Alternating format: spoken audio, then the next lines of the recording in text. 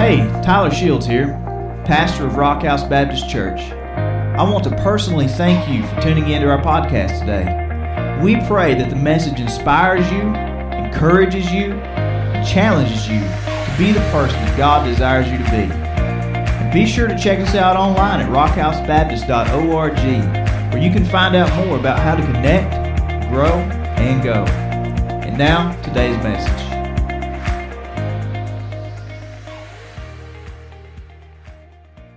Certainly great to see everybody this morning. I honestly had planned on coming to church and asking where everybody was at for all the people that are sick right now.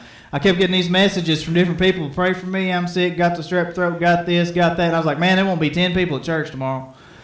But I tell you what, we're going to have to build us something bigger than this. I mean, let's just be honest. We had about 140 people in here for worship. We only got 130 seats in here. So I don't know where everybody was piled up at, kids sitting in laps and stuff, but we're going to have to get on the ball, y'all. Pay off this debt. And the Lord's blessing us too much to stop at this. So here's the segue. As we go through the next part of this series on prayer, pray for that. Pray that the money would show up and we could get out of debt and do what we need to do. Today we're talking about prayers in the desert. Everybody in their life will go through a dry spell spiritually. We'll go through slumps.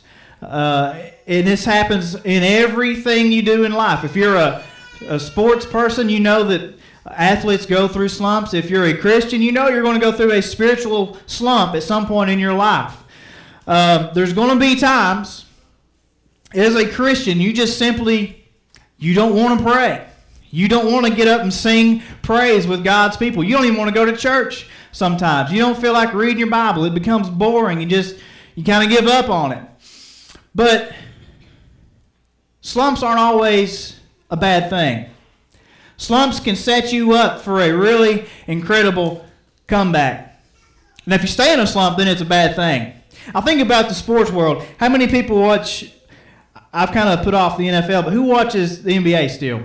A few people. In my opinion, the greatest NBA star of all time, Michael Jordan. And if you don't think so, we can talk about this after church. Just meet me outside. Oh, man. Here we go. I put one of the greatest of all time, Michael Jordan. You look at his career, and he, leading up to his first retirement, he led his team not only to a championship, not only to a repeat championship, but a three-peat championship. And then he went into, I would call, a slump. He said at that point in his career, basketball just didn't bring him the joy that it once did. He just did not enjoy playing the game anymore. At the same time, his father was tragically murdered. And so he retired for the first time, went into a slump, started playing baseball. We don't have to talk about how terrible all that was. But instead of staying there, what did he do? He decided to make a return to the NBA. Now, he didn't come back in all his glory. It wouldn't at first. It was kind of rough. People said that they played against him, said, this ain't the same Jordan we played against, those 3 years when they were just beating everybody. What did he do? Did he give up? He said, I trained harder, I played harder, I practiced harder, and he led his team not only to another championship, not only another repeat championship, but another three-peat championship. 6 total titles. Unbelievable. What a comeback. See, when we go through spiritual slumps, they can be pretty detrimental to our lives and to our Christian walk if we let them. But there's ways that we can get out of them. And if you're going through a spiritual dry spell, don't beat yourself up. Now, don't be okay with it, but don't feel bad about yourself because you're in good company. We've all been there. You read through the Word of God, almost all the greats go through these periods in their lives. Moses, Elijah, Jeremiah, King David, Pastor Tyler, we all go through these dry spells. Fortunately, we have access to some of the prayers that some of these greats prayed. In Psalm chapter 13, we're going to look at this chapter this morning. First couple verses, David is going through a tough period. He says so honestly, how long, Lord? Will you forget me forever? You ever been there? How long will you hide your face from me? How long must I wrestle with my thoughts and day after day have sorrow in my heart? How long will my enemy triumph over me? If we're going to go through these seasons, we're going to go through these deserts, what if we could head them off? What if we knew the things to recognize that we could, when the symptoms start happening, we could cut the sickness off before it gets any worse? But what if we find ourselves in these places already? How do we get out? That's what we're going to talk about this morning. First thing I want you to realize, though, I got a lot to cover. We'll try to do it fairly quickly. 7 symptoms of a spiritual slump. If you recognize these, hopefully you can get some medicine before it's too late. First thing that you usually experience when you're headed towards a slump, first symptom, I don't feel God's presence. I felt God's presence this morning. Amen?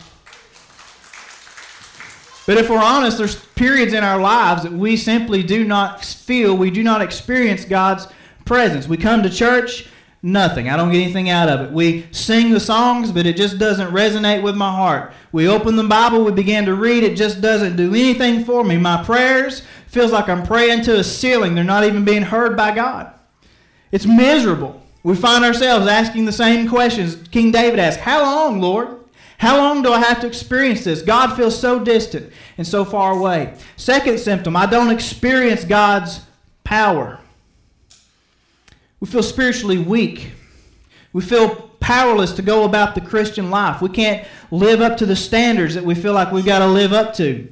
We feel like that we can't fulfill the obligations that maybe we've made to the church. Maybe I'm not good enough at teaching Sunday school. Maybe I'm not good enough at playing on the worship team or helping with these kids. A lot of times we feel powerless over temptation.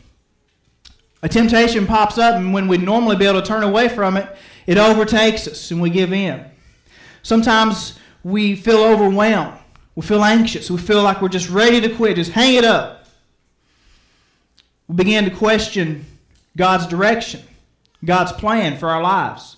Third thing, I don't see God's perspective.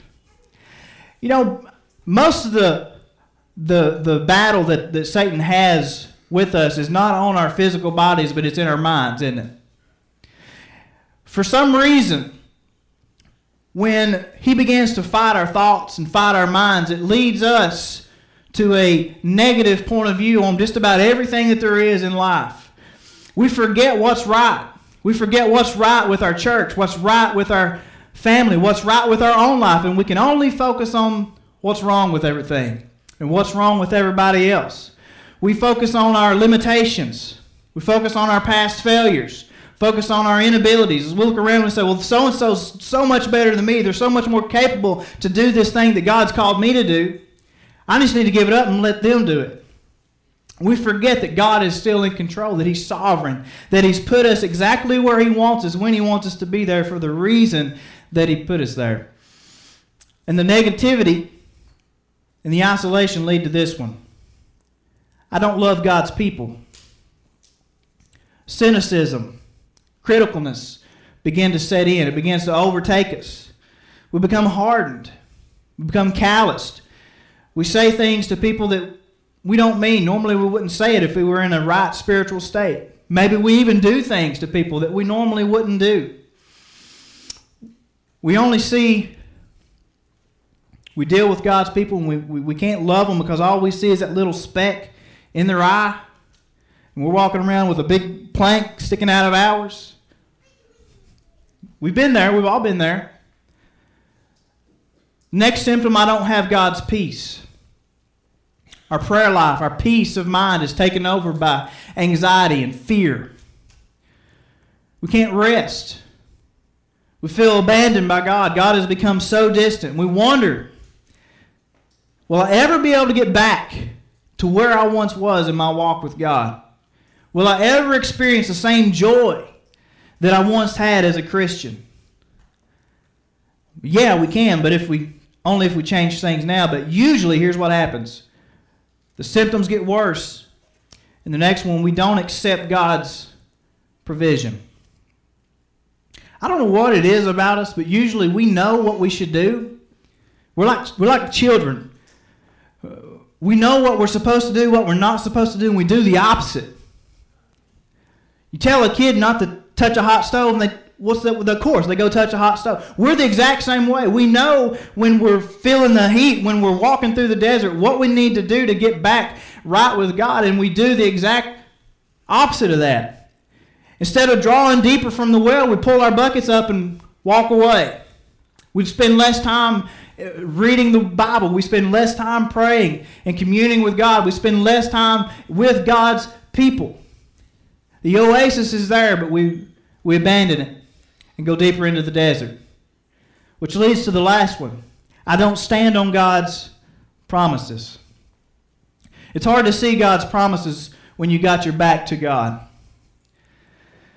God tells us the truth. He tells us the truth about who He is, the truth about who we are. It's all plain and clear right there in the Word of God. But what happens is we begin to believe the lies of Satan. God tells us we're His children. He tells us that we're forgiven, that we are capable of what He's called us to. We are righteous through Christ. But when Satan gets into our mind, he begins to lie to us. We begin to believe him. We believe all the opposite of those things. We believe that we are unworthy, that we're not good enough, that we've done too much bad in our past to ever be used by God. We're never going to make it. Let me tell you something. Satan's a liar. He is a liar and the father of lies.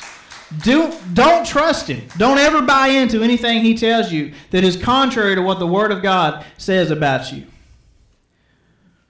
If you do, you're going to find yourself deeper in this spiritual slump.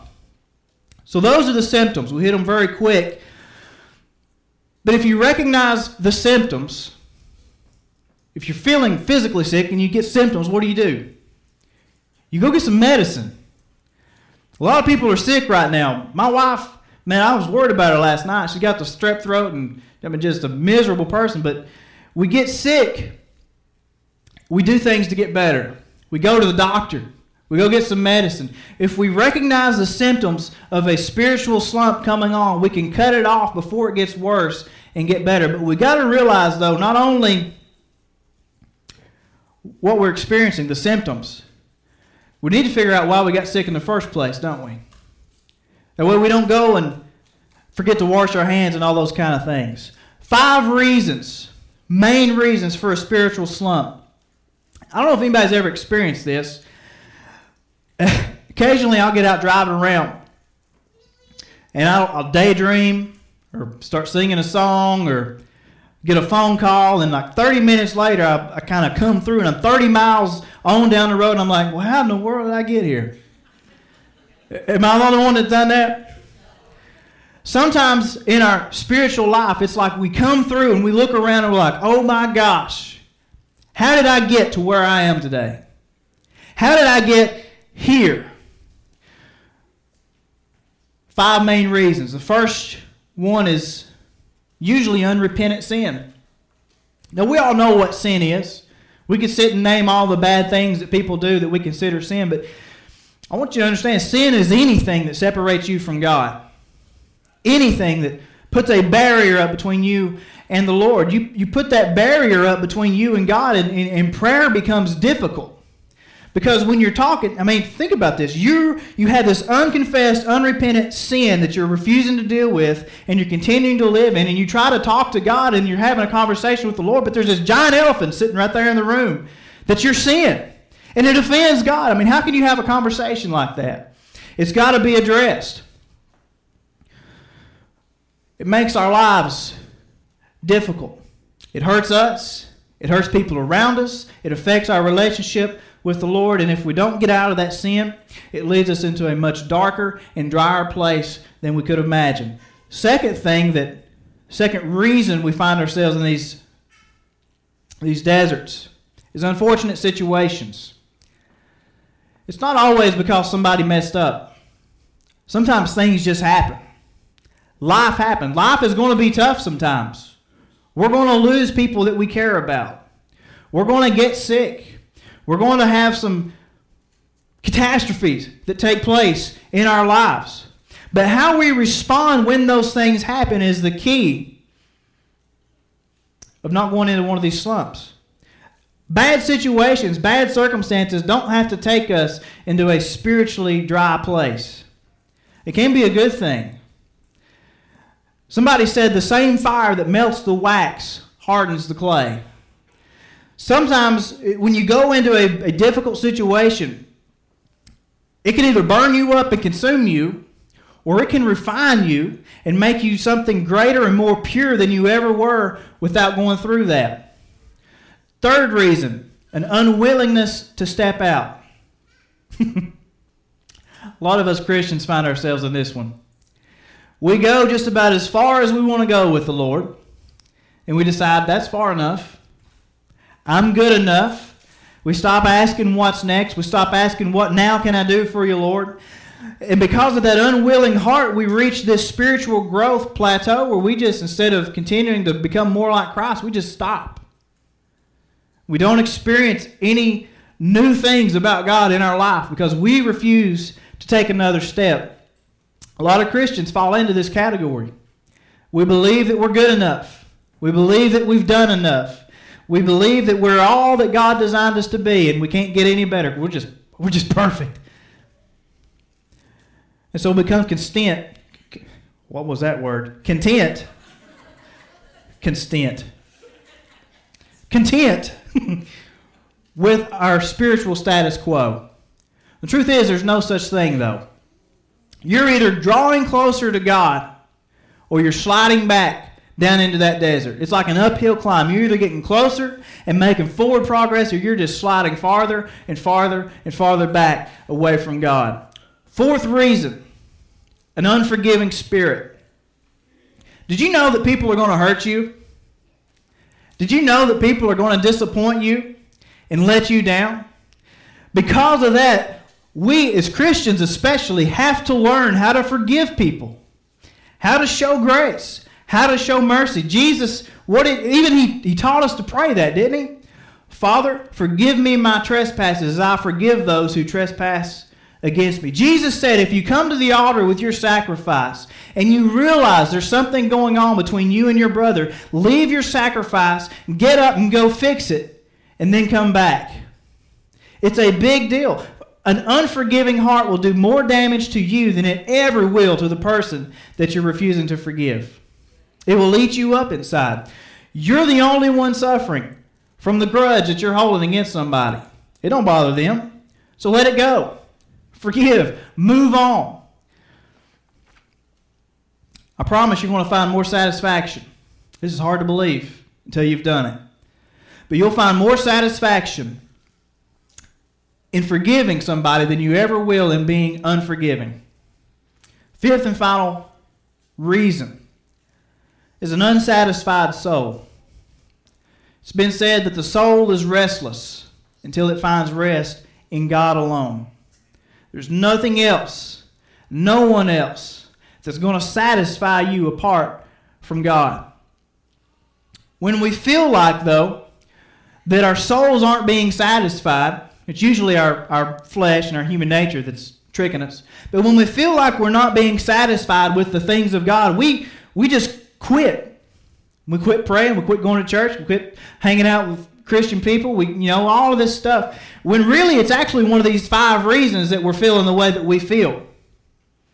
And instead of fixing the problem, we turn farther away from the solution. Let's get back to Psalm 13. What did David do? Verses 3 and 4, David asked for help. He asked God for help. He told him his problem in verses 1 and 2, and then he says, look on me and answer. Again, we're like children, aren't we? Look at me, God. Look at me. Answer me. Lord my God, give light to my eyes, or I will sleep in death. And my enemy will say, I have overcome it. Who's our enemy? It's not just the nations that were gathered around David. Who's our enemy? Satan. Don't let Satan say, I've overcome it. I've overcome her. And my foes will rejoice when I fall. So those are the symptoms. Those are the reasons. So what do we do about it? If we find ourselves down with the sickness and feeling spiritually dry, how do we get out of this desert? Michael Jordan said he played harder, practiced harder, pushed harder, trained harder. What about us? First thing we got to do is make a plan. I believe that everything about spiritual growth is intentional. I don't think you're going to grow closer to God on accident. You have to decide that you're going to be closer to God. Like we said last week, A.W. Tozer said everybody is as close to God as they want to be. You got to be intentional about it. Make a plan. Recognize the problem. Recognize the symptoms. Admit it. Confess it. Deal with it. And begin to act on it. You can't just sit back and wait for God to pick you up and dust you off when it's your fault that you're dry and dusty to begin with. If something's not working, this is at least the way I think. If something's not working, I usually try to do something different. If the relationship that you've been pursuing in your life has led you to this dark place, then why are you still pursuing it? Unless you're married, then we need to talk about something different. If the way you've been praying has brought you into this dry season of life, then why do you keep praying the way that you're praying? If the way that you worship has brought you into this desert, then why are you still worshiping the way that you've been worshiping? If you want different results, you've got to do different things. We call this repentance in the church. If you're going deeper into the desert, you need to turn around. That's called repenting. Second thing you need to do is change the norm. Now, we're all going to have bad days. And if you're just having a bad day, or maybe even a bad week, you don't need to upend your entire life to try and fix things. You might just be having a bad day. If you go home and you uproot your entire life because you had a bad day, we call that emotionally unstable and maybe even crazy. But if you're deep into a spiritual slump, you need to make some changes in your life.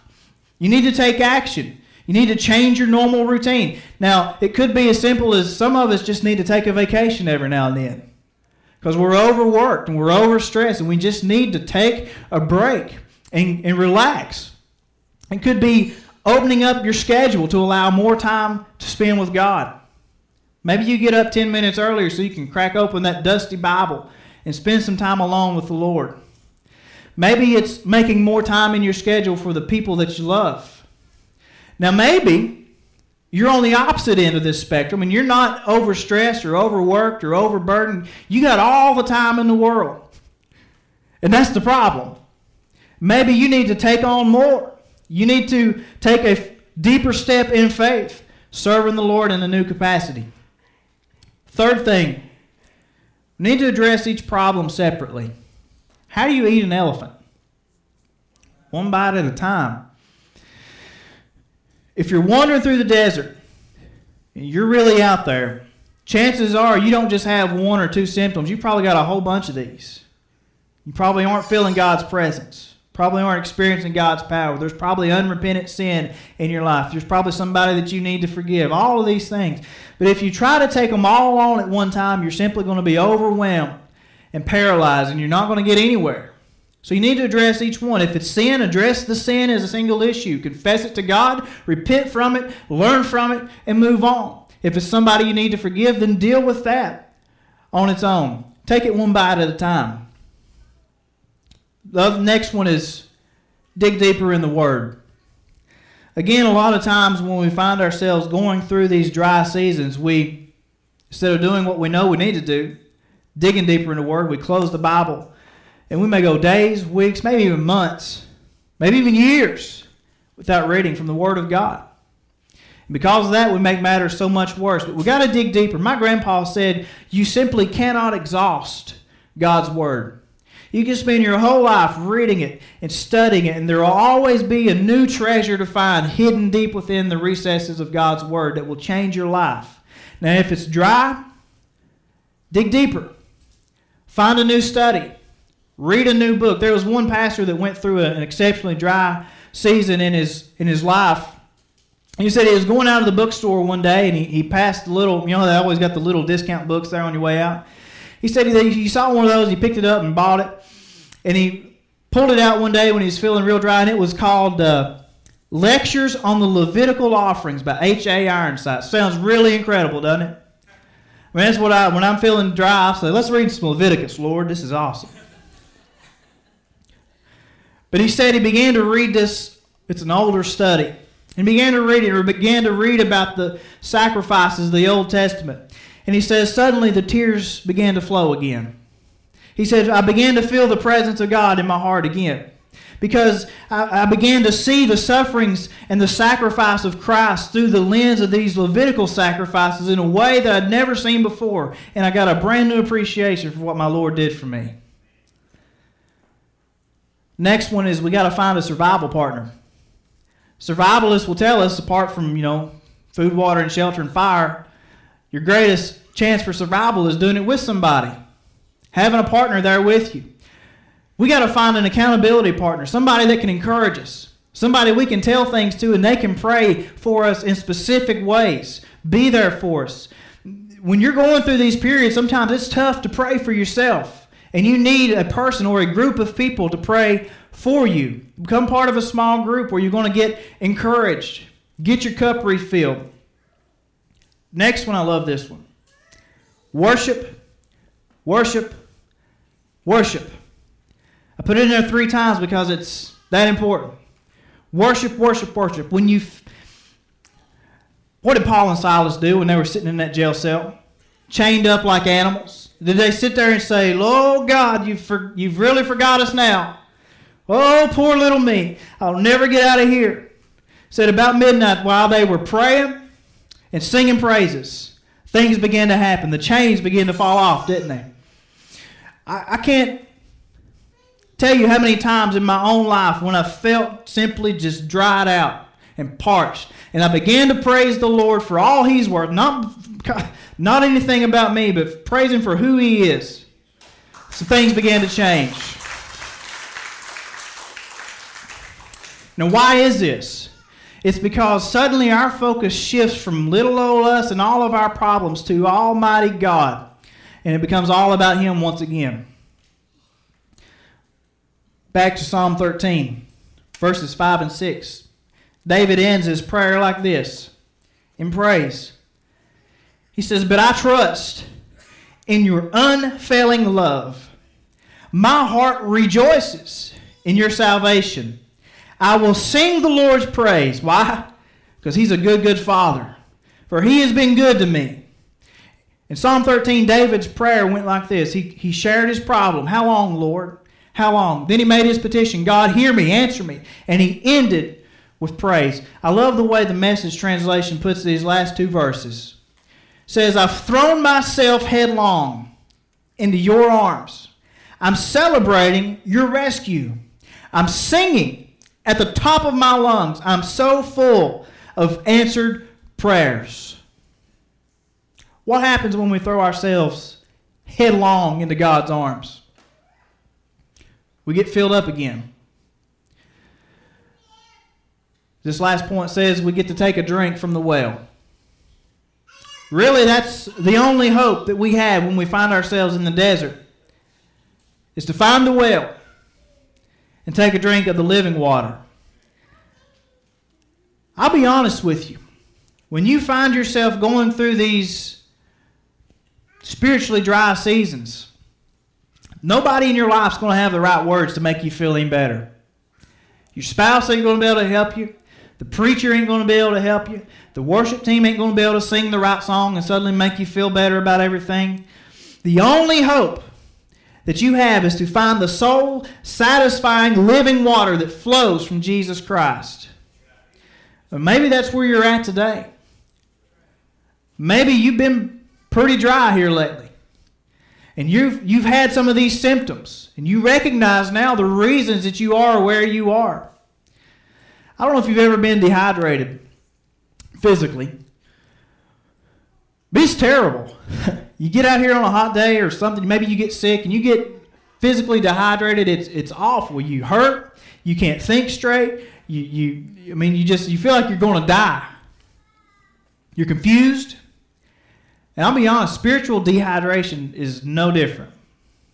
When you're spiritually dehydrated, you feel like it's over. There's no hope for you. Well, today you can change all of that. You can come out of that desert. Maybe that's what you long for, like this, Psalm 42. It says, as the deer pants for streams of water, so my soul pants for you, my God.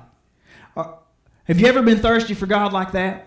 Have you ever panted to feel God's presence and His power in your life again?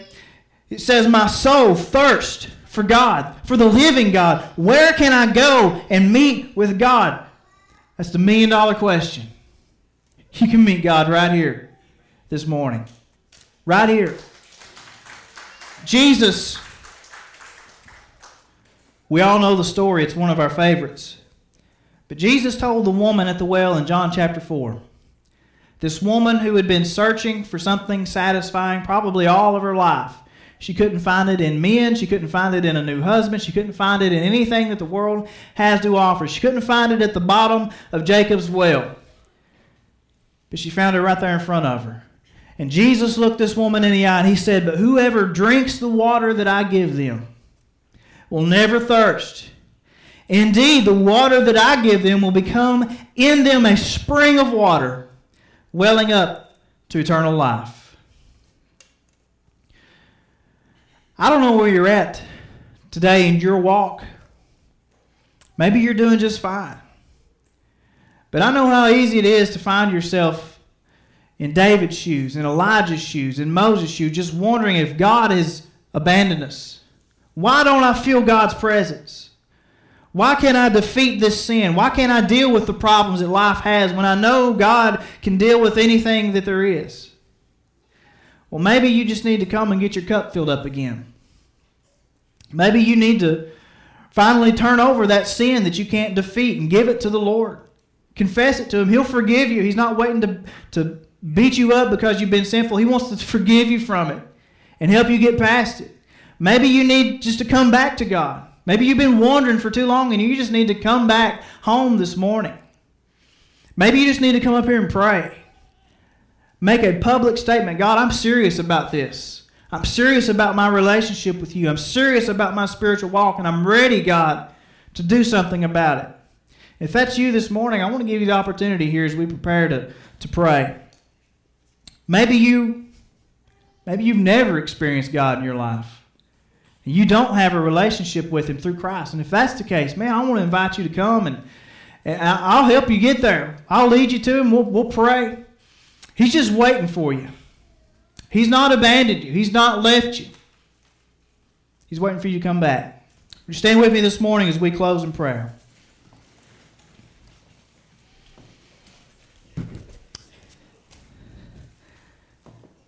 Heavenly Father, we're so thankful, God, that you love us the way that you do.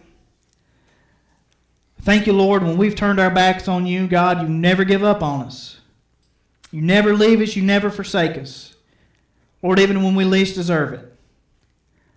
And Father, today I pray if there's someone here this morning or there's someone watching online, God, that they are just so dried up. God, they're parched. Maybe they're confused.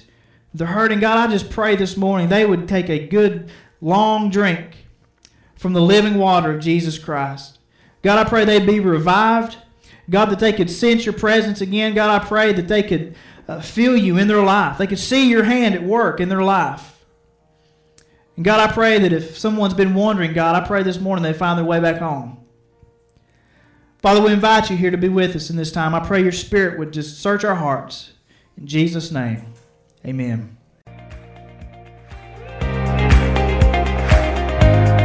Thanks again for tuning in today. And remember, the greatest decision that you could ever make is to place your faith in Jesus Christ for salvation and begin a personal relationship with Him. Again, thanks for listening, and God bless.